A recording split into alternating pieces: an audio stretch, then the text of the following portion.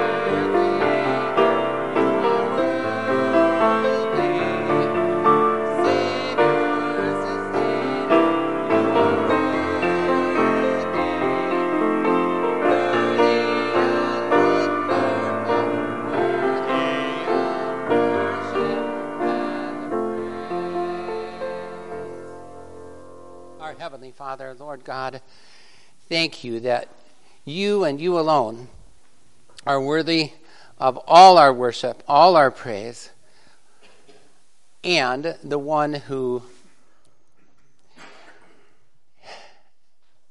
sustains our lives physically but eternally through Jesus Christ our Lord. And Father God, I ask you that we would never forget, never neglect to give you honor as we go about the days you give us in this world, tomorrow, this week ahead, and this hour together. We thank you for it, and I ask that in every aspect that you would be worshipped in our giving, in our singing, in our reading of the Scriptures and opening of the Bible and fellowship together. Heavenly Father, I also ask you that Jesus Christ would be magnified during this time together. I do pray for the Janungs and ask for your healing for them and others who have been ill last week. I thank you that some are better and others, I ask you for their healing touch for them as well. May you be the one who is worshipped this hour. I pray in Jesus' name. Amen. Please take up your Bibles and open them to Psalm chapter 40 for our scripture reading. And stand for our scripture reading, please. Psalm 40, verses 1 through 5. This is a psalm of David pertaining to faith persevering in trial. Verse 1. I waited patiently for the Lord, and he inclined to me and heard my cry. He also brought me up out of a horrible pit, out of the miry clay, and set my feet upon a rock and established my steps. He has put a new song in my mouth, praise to our God. Many will see it and fear and will trust in the Lord.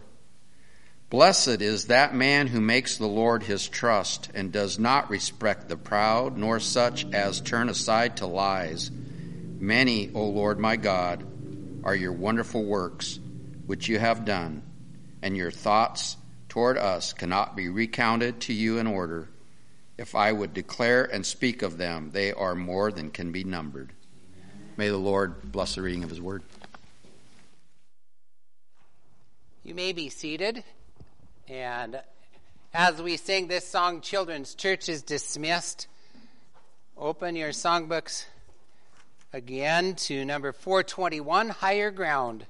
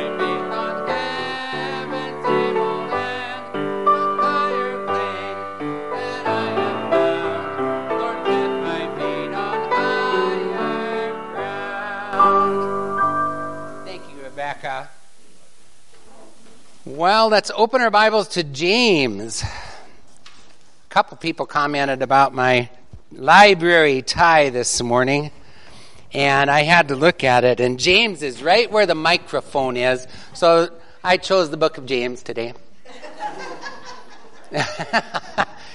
I guess that's one way to do it. That's not exactly how it came about, but that's one way I guess could be done. This sermon is from the Epistle of James today, and we'll explore the historical context and consider the penman that the Lord used to record this portion of His Word. In Sunday school today, we talked about God's penman somewhat. Our goal should always be to understand the meaning and then apply the message to our personal lives. James 1:1. James, a servant of God and of the Lord Jesus Christ, to the 12 tribes which are scattered abroad, greeting. Heavenly Father, I ask you, Lord God, that we would recognize this is your word. It is the Holy Scriptures that we deal with. And Father God, I thank you for the variety of different people you use to record your word over the centuries, and that you have preserved it for us to be able to enjoy today. And yet, it should change us. Once we've trusted Jesus Christ as Savior, I recognize there has to be a change that takes place in each and every one of us. You've told us, if any man be in Christ, they are a new creation or creature. Old things are passed away. Behold, all things become new. And Father God, as we are in the process of becoming new through the power of the Holy Spirit that now lives in the believer, I ask you that we would apply what we learn out of your word to our lives. Maybe, Father, I don't know. There could be someone here who is not yet your child, not yet born again from above, who needs their sin forgiven, who needs eternal life. Father God, I ask you that you would impress upon their hearts today to make that decision real, to make that decision today without hesitation. And Heavenly Father, I ask you that as we consider this epistle in your word over the next several weeks and months, that you would be the one who guides, teaches, and blesses. In Jesus' precious name I pray. Amen. This series of sermons, I might call highlights from James, I don't know, are part of God's direction for me. It's his course that he has set for the journey ahead. Our last series, I enjoyed it. I don't know about you, but it was the Old Testament book of Obadiah, the prophet to Edom. And now we go to a completely different type person, a completely different type of reading.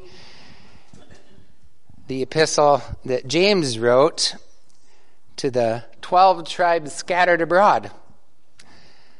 Interesting. This New Testament letter or epistle, in its 108 verses, will take us from the value of trials and problems in the Christian life, chapter 1, verse 2, to the value of prayer as a Christian, chapter 5, verse 16. We will find out where man can find true wisdom and where truly good things come from, like the verse on the front of your bulletins. We'll learn about poverty and riches, arguments and patience. We'll consider what demons believe and what Abraham believed and what we are to believe. We'll learn to resist the devil, pride, and boasting, and gossip. That's a big portion of James right there. A major theme of the epistle is the truth that genuine faith in Jesus Christ alone for salvation will produce a changed person. One who loves to serve the Savior and do good works. We often quote, "But be ye doers of the word, and not hearers only, deceiving your own selves." Chapter 1, verse 22. And chapter 4, verse 17 tells us, if we know to do good and do it not, to us it's sin. It should produce a changed life in us once we're saved. Rebecca and I were talking, and I said, I sometimes tell people, if there's no change, then there's no change. As soon as the person has told me their testimony about salvation, I almost always, I can't say always, but I think so, ask them, was there a change in your life after that? No, I was always a good person. Well, then I have a red flag that goes up.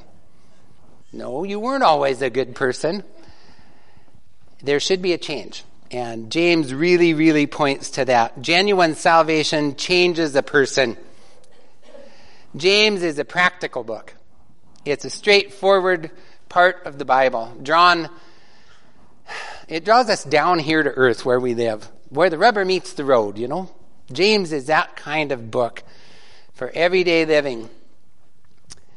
And I call it a section in our divine library of 66 books. James has been called the Proverbs of the New Testament. Think about it as we study James together.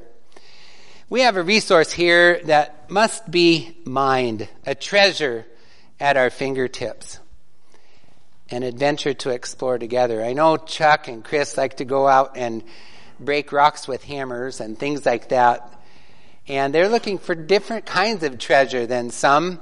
Some of you have done some treasure hunting of your own. I know that. This is a treasure for us that we must mine and not neglect. One that can be discovered, but as James says, he being not a forgetful hearer, but a doer of the work, this man shall be blessed in his deed. Chapter 1, verse 25. So let's begin today with some study that will help us as we delve into this epistle together.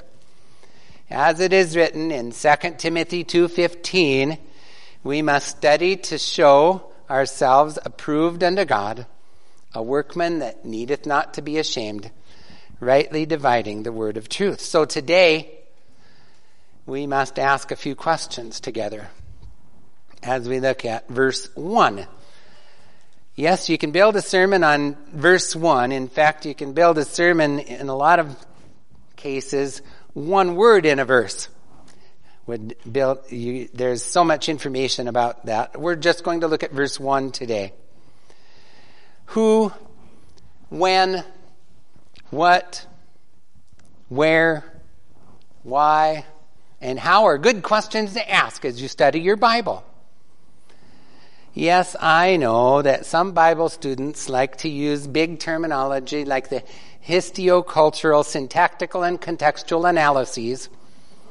Let's just ask who, when, what, and those questions. But we still start with who. James is the first word in this epistle. Who? Who was James? A while back I heard, for the first time in professional baseball history, there is a player.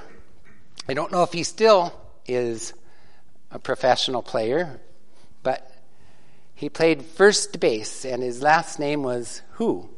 H-U. And we can, I see Chuck smiling at that. Who's on first, right? You remember that story.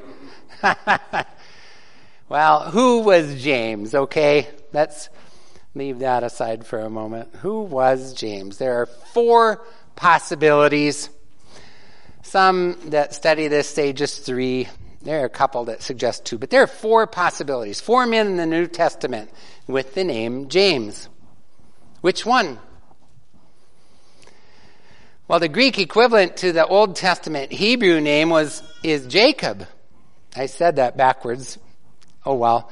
The Hebrew equivalent to James is Jacob from the Old Testament supplanter. Remember Jacob and Esau from our study in Obadiah? And of course back in Genesis. Twins.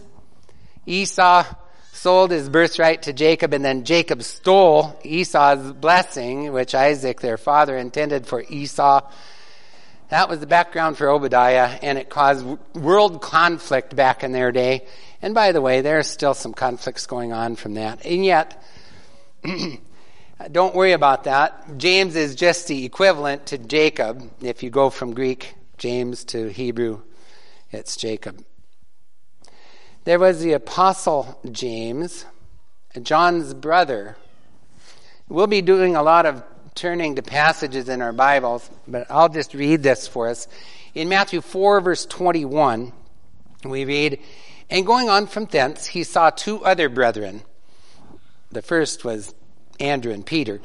And he saw two other brethren, James the son of Zebedee and John his brother, in a ship with Zebedee their father, mending their nets, and he called them. There was James the apostle, John's brother. In Matthew 10:2 it says, now the names of the 12 apostles are these. The first, Simon, who was called Peter, and Andrew his brother, James the son of Zebedee, and John his brother, and so on. And in Mark 3:17 it says, and James the son of Zebedee, and John the brother of James, and he surnamed them Boanerges, which is the sons of thunder. These two brothers must have been quite the brawlers. Maybe we would stereotype them as the first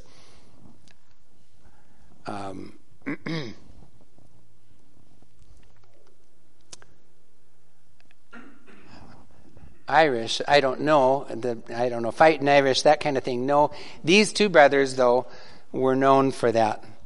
But it was not like the brother of John.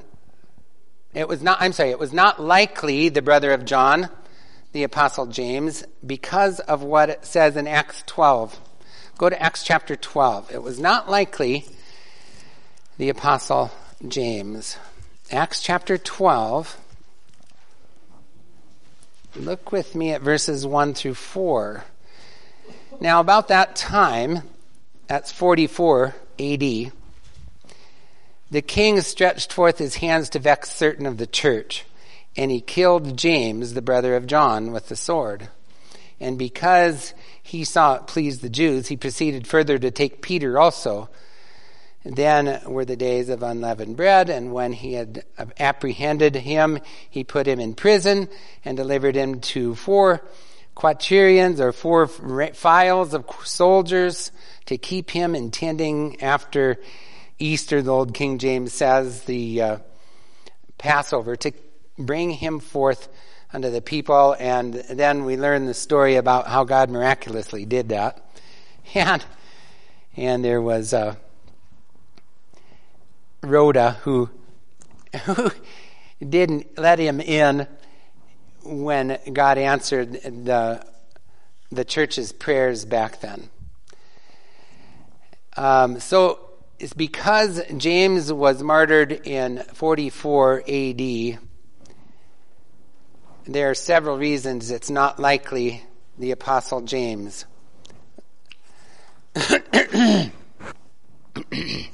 Excuse me.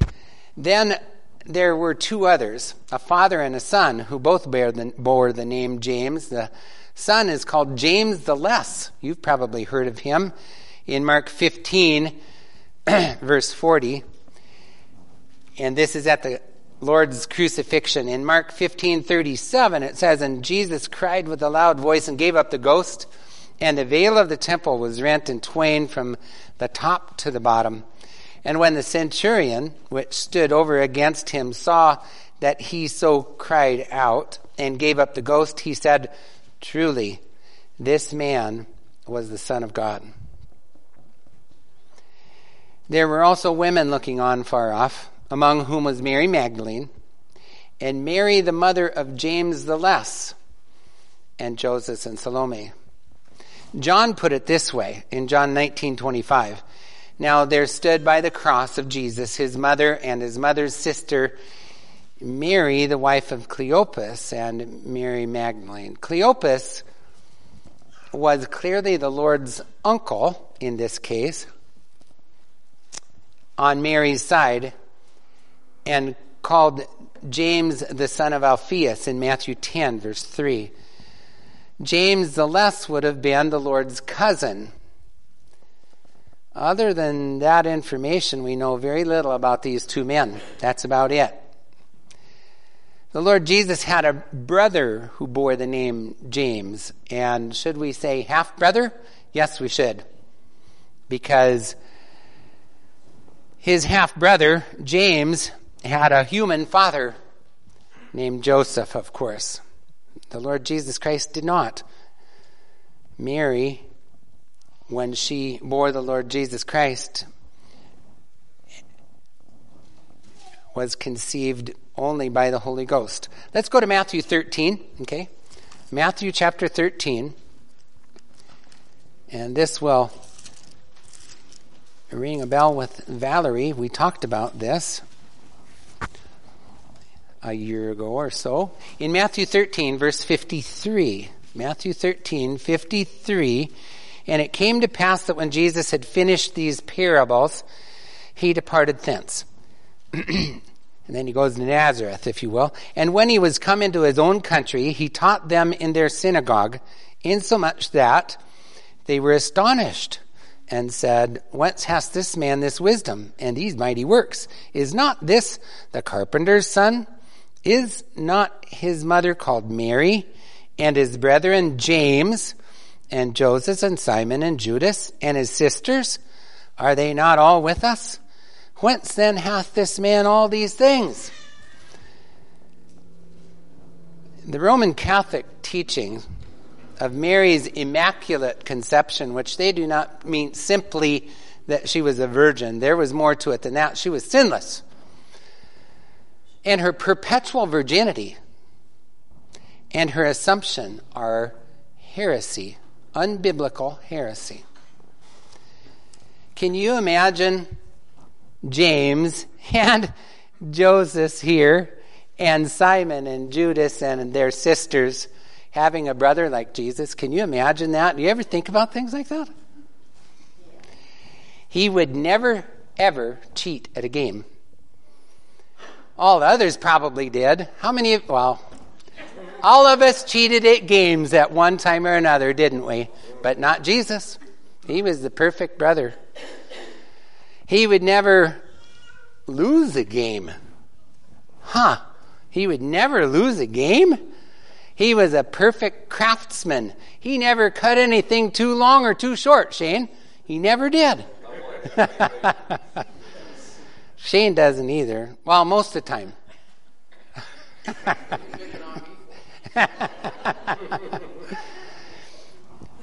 Guess what? Jesus never told a lie. He never told a boastful story. He was the brother that would always answer his parents with just the right tone in his voice. Really. Think about it. The girls thought he was perfect, and he was. He always honored God.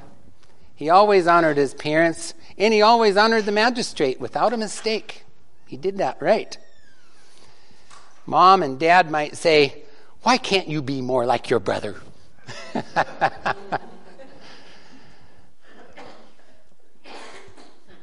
Dodie didn't do that because she didn't have sons. I'm teasing.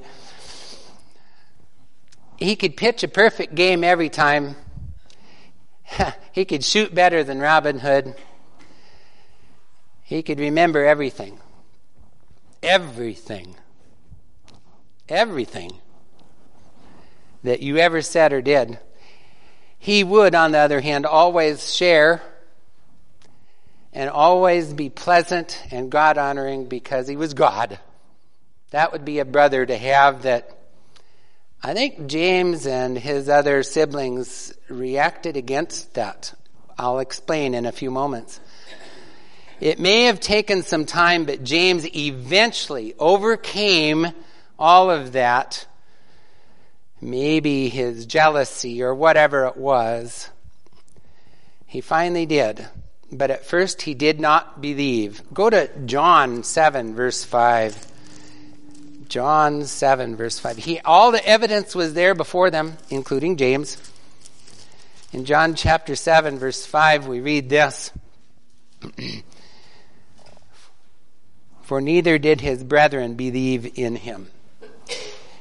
As the Apostle John wrote this, he realized that the Lord's half-brothers didn't believe. Not at first, anyway. James later became a pillar in the early church and was the pastor in Jerusalem for years. He was converted when he saw the Lord Jesus after his resurrection. James believed. And believing in the resurrection of Christ is necessary to salvation. In 1 Corinthians chapter 15, the 3rd verse tells us that we must believe in his death, burial, and resurrection. The Apostle Paul wrote it this way: "For I delivered unto you first of all that which also I received, how that Christ died for our sins, according to the Scriptures, and that he was buried, and that he rose again the 3rd day, according to the Scriptures." And when James saw his half-brother Jesus risen from the dead, he believed. He was saved, he was born again, and he was changed. It changed James. If you're in 1 Corinthians chapter 15, the 7th verse tells us, after that he was seen of James, then of all the apostles. Often, James is named. This one half-brother of the Lord Jesus became a follower of his brother. In Acts 1, verse 14, we see that. I'll turn there briefly. In Acts chapter 1, the 14th verse, this is what we read. "But Peter, standing up with the 11, lifted up his voice and said unto them, Ye men of Judea..." I'm one chapter off. "These all continued with one accord in prayer and supplication with the women, and Mary, the mother of Jesus, and with his brethren. After the Lord rose from the grave 40 days later, he ascended up to heaven, and his brothers believed and were saved." Acts 12:16, Peter continued knocking, and we didn't get to that about Rhoda, and anyway. "And when they had opened the door and saw him," Rhoda didn't open the door. She saw that it was Peter and ran to tell everybody else and left the door closed. Anyway, he continued knocking. And it goes on to say, "And saw him and were astonished, but he beckoned unto them with the hand and to hold their peace, and declared unto them how the Lord had brought him out of prison. And he said, Go show these things unto James and to the brethren. And he departed and went into another place." Here's another one. "Paul and Barnabas were before the church in Jerusalem," in Acts chapter 15. "But we believe that through the grace of our Lord Jesus Christ we shall be saved, even as they. Then all the multitude kept silence and gave audience to Barnabas and Paul, declaring that miracles and wonders," what miracles and wonders God had wrought among the Gentiles by them. "And after they had held their peace, James answered, saying, Men and brethren, hearken unto me. Simeon hath declared how God at the first did visit the Gentiles to take out of them a people for his name, and to this agree the words of the prophets." In Galatians 1:18 it says, "Then after 3 years I went up to Jerusalem to see Peter, and abode with him," this is the Apostle Paul writing, 15 days. "But other of the apostles saw I none, save James, the Lord's brother, who was at Jerusalem as the pastor of the church in Jerusalem. Now the things which I write unto you, behold, before God I lie not." Chapter 2, Galatians 2:9, "And when James, Cephas, and John, who seemed to be pillars, perceived the grace that was given unto me, they gave to me and Barnabas the right hand of fellowship, that we should go unto the heathen, and they unto the circumcision." This was after the martyrdom of the apostle James. So this was the Lord's brother James, the half-brother of Christ, if you will. Jude was one of the others that we read about back in Matthew 13. And Jude 1:1 says, "Jude, the servant of Jesus Christ, the brother of James, to them that are sanctified by God the Father and preserved in Jesus Christ and called." Then he goes on to say, "Mercy unto you and peace and love be multiplied." So both James and Jude were the Lord's half-brothers who became believers and actually changed men and served God and wrote portions of our Bible. It might seem impossible in a way, for these men to believe that Jesus, their half-brother, is God. But it's not impossible, for with God all things are possible. Internal evidence seems to indicate that James, the Lord's brother, was the penman of this epistle. Many similarities show up with the Sermon on the Mount, Matthew chapters 5, 6, and 7, and the epistle to the written by James. And the reason for that is the similarities in the way brothers would speak, growing up in the same home. Language similarities with James' speech in Acts chapter 15 and the way James, this epistle, was written are another indicator that it was the half-brother of the Lord Jesus Christ. So I believe the evidence is very strong that it was James, the half-brother of the Lord Jesus Christ, is who God used to record this portion of his word. This James was martyred in 62 AD, and it could not have been after that, so the epistle was written somewhere before 62 AD. The epistle of James, though written to Jewish Christians, does not mention the dispute in Acts chapter 15, where James moderated. And that occurred in about 49 or 50 AD, so it would have had to have been, most likely, before 49 or 50 AD. The use of ecclesia, which is translated church, shows up only once in the writing of James, James 5:14.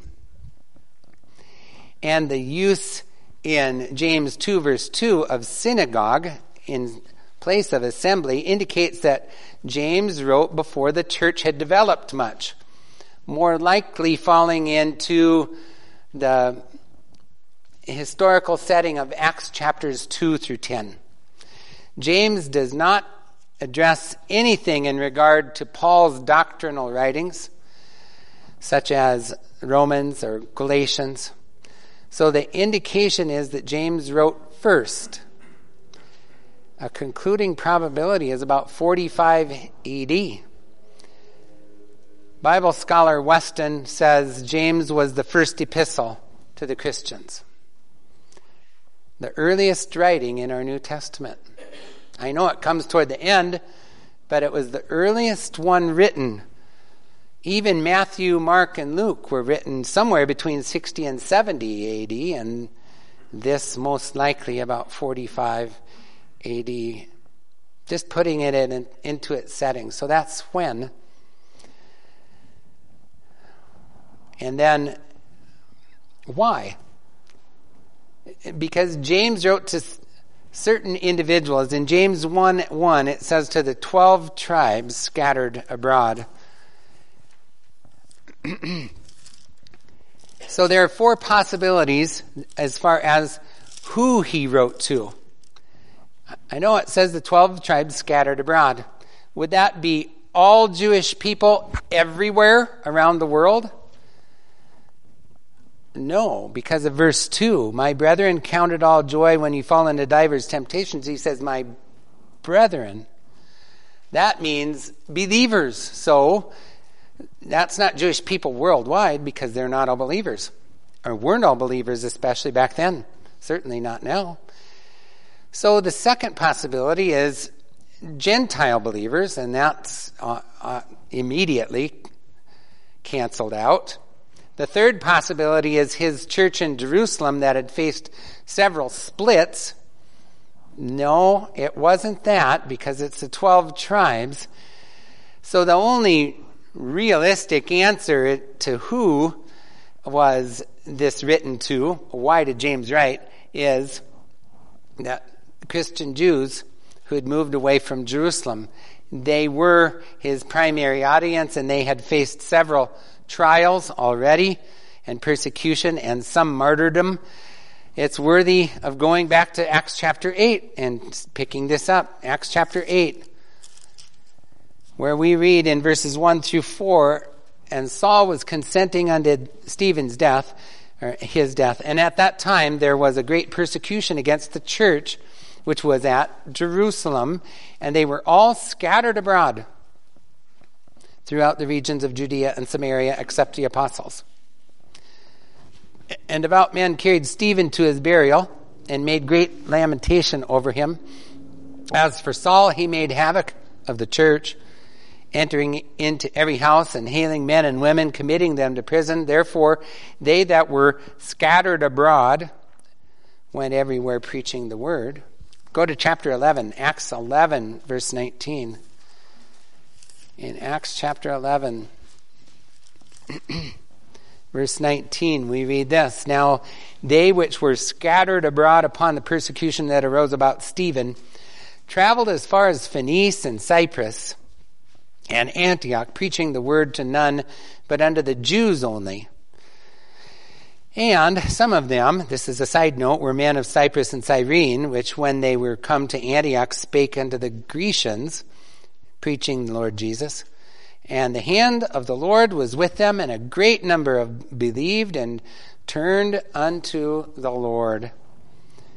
I believe that James was writing to believers who were scattered abroad from the 12 tribes of Israel, the Jewish believers that were scattered abroad because of the persecution against the church. Fourthly, is the epistle inspired of God? I'm so glad for the timing of something like this because of our Sunday school lesson this morning. Is the epistle inspired of God? Let me read a little history. Dr. W.A. Criswell says, although written quite early in the history of the church, James was not immediately accorded complete acceptance within the Christian community. This is perhaps best explained by the fact that, being written specifically to Jewish Christians, it was less immediately applicable to what had rapidly become a predominantly Gentile church membership by the end of the first century. In addition, some church leaders, including Martin Luther for a time, felt that James contradicted Pauline doctrine concerning justification by faith alone. But of course, even Martin Luther recognized that's not what James was really teaching. A careful reading of the epistle, however, will reveal the error in that evaluation. I did a quick count. Over 40 references are found in the epistle of James to both Old and New Testament passages found in James. Both Apostle Paul, as we've read, and Jude attest to James' writings. In Galatians, the Apostle Paul did, and Jude certainly did in the opening verse of the epistle with his name on it. Attest to James' authenticity as a Christian authority as we study the books that are included in our Bibles. We don't depend on early church fathers, if you will. We don't depend on the councils that considered these things. They do help, but that is not what we depend on. We depend on the Apostle Paul and Jude saying that James' writings were authentically from God. We call that self-authentication. That's how the books of our Bible should be chosen. Why 66? James is one of the 66 because both the Apostle Paul and Jude attested to the authority of James' writings. The epistle of James does not contradict any other Bible teaching, but only serves to illustrate many other clear Bible teachings. It is a book that illustrates much Bible truth. So we can confidently say that James is included in 2 Timothy 3:16 and 17. All Scripture is given by inspiration of God and is profitable for doctrine, for reproof, for correction, for instruction in righteousness, that the man of God may be perfect, thoroughly furnished unto all good works. It's included in that. So back to James 1, verse 1. James, the servant of God and of the Lord Jesus Christ, to the 12 tribes which were scattered abroad, greeting. I hope this helps us put some things into order. James is the one not only that says he was God's penman for this book, but that others have attested to as well. And he calls himself a servant of the Lord Jesus Christ. Did you notice that? A servant of the Lord Jesus Christ. That means a bondman or a bond slave. He placed himself under the authority of the Lord Jesus Christ to serve him in whatever capacity God had for him. And he even died for the cause. He was a servant of the Lord Jesus Christ. Why did he put himself under that? Because he recognized the price had already been paid for his sin, for his need of eternal life. And it's been paid for you and for me as well. He owed Christ his all. We owe Christ our all. And he called him Lord. The Greek word is kurios, and it means master. It's applied to God, and rightfully so. James accepted Christ as his Lord, his God. Brandon isn't here this morning, but I was planning to say this anyway, and it would be okay with him. He thought about it, and he weighed the evidence a long time. And he believed that Jesus Christ is his Lord, his Master, his God.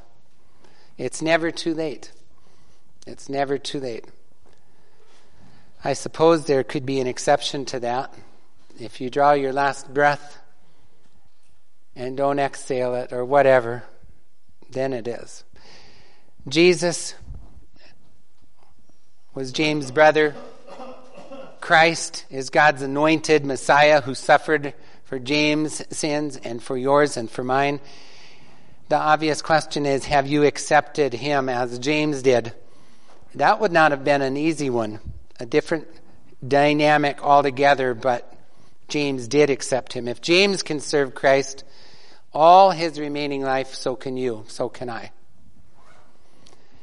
Is he your Lord? Is he your master? Are you his servant? I don't know your hearts. There may be a decision that needs to be made just in this introductory verse to the epistle to James.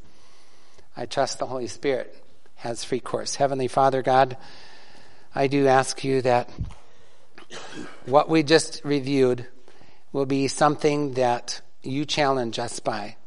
As we recognize that you changed a man that was unlikely, one that probably harbored some jealousy. I don't know what all was involved, but you changed him and he sold himself out unto the Lord. So must we. We have no excuse. Neither did James. And Father, I thank you for the example. I ask you that we would consider afresh if we really are a child of God. And if not, if we're not sure, if someone here is not sure, Father, I ask you that you would challenge them to talk with me right after this service is over. And for those of us who know we are saved, born again, are we really serving you as we ought? I ask you, Heavenly Father, that the Holy Spirit would do that work in each of us. And Father God, thank you for who you are. Thank you that you can save a soul like James and me. In Jesus' name I pray. Amen. I would like to ask you to open your hymnals now as we dismiss to Have Thine Own Way, Lord, number 494. And let's see, maybe we'll just sing a couple verses of this. 494. Let's sing, I know it's a fairly short one, but just the first and last verses. Everybody stand and we'll sing Have Thine Own Way, Lord, verse 1 and verse 4.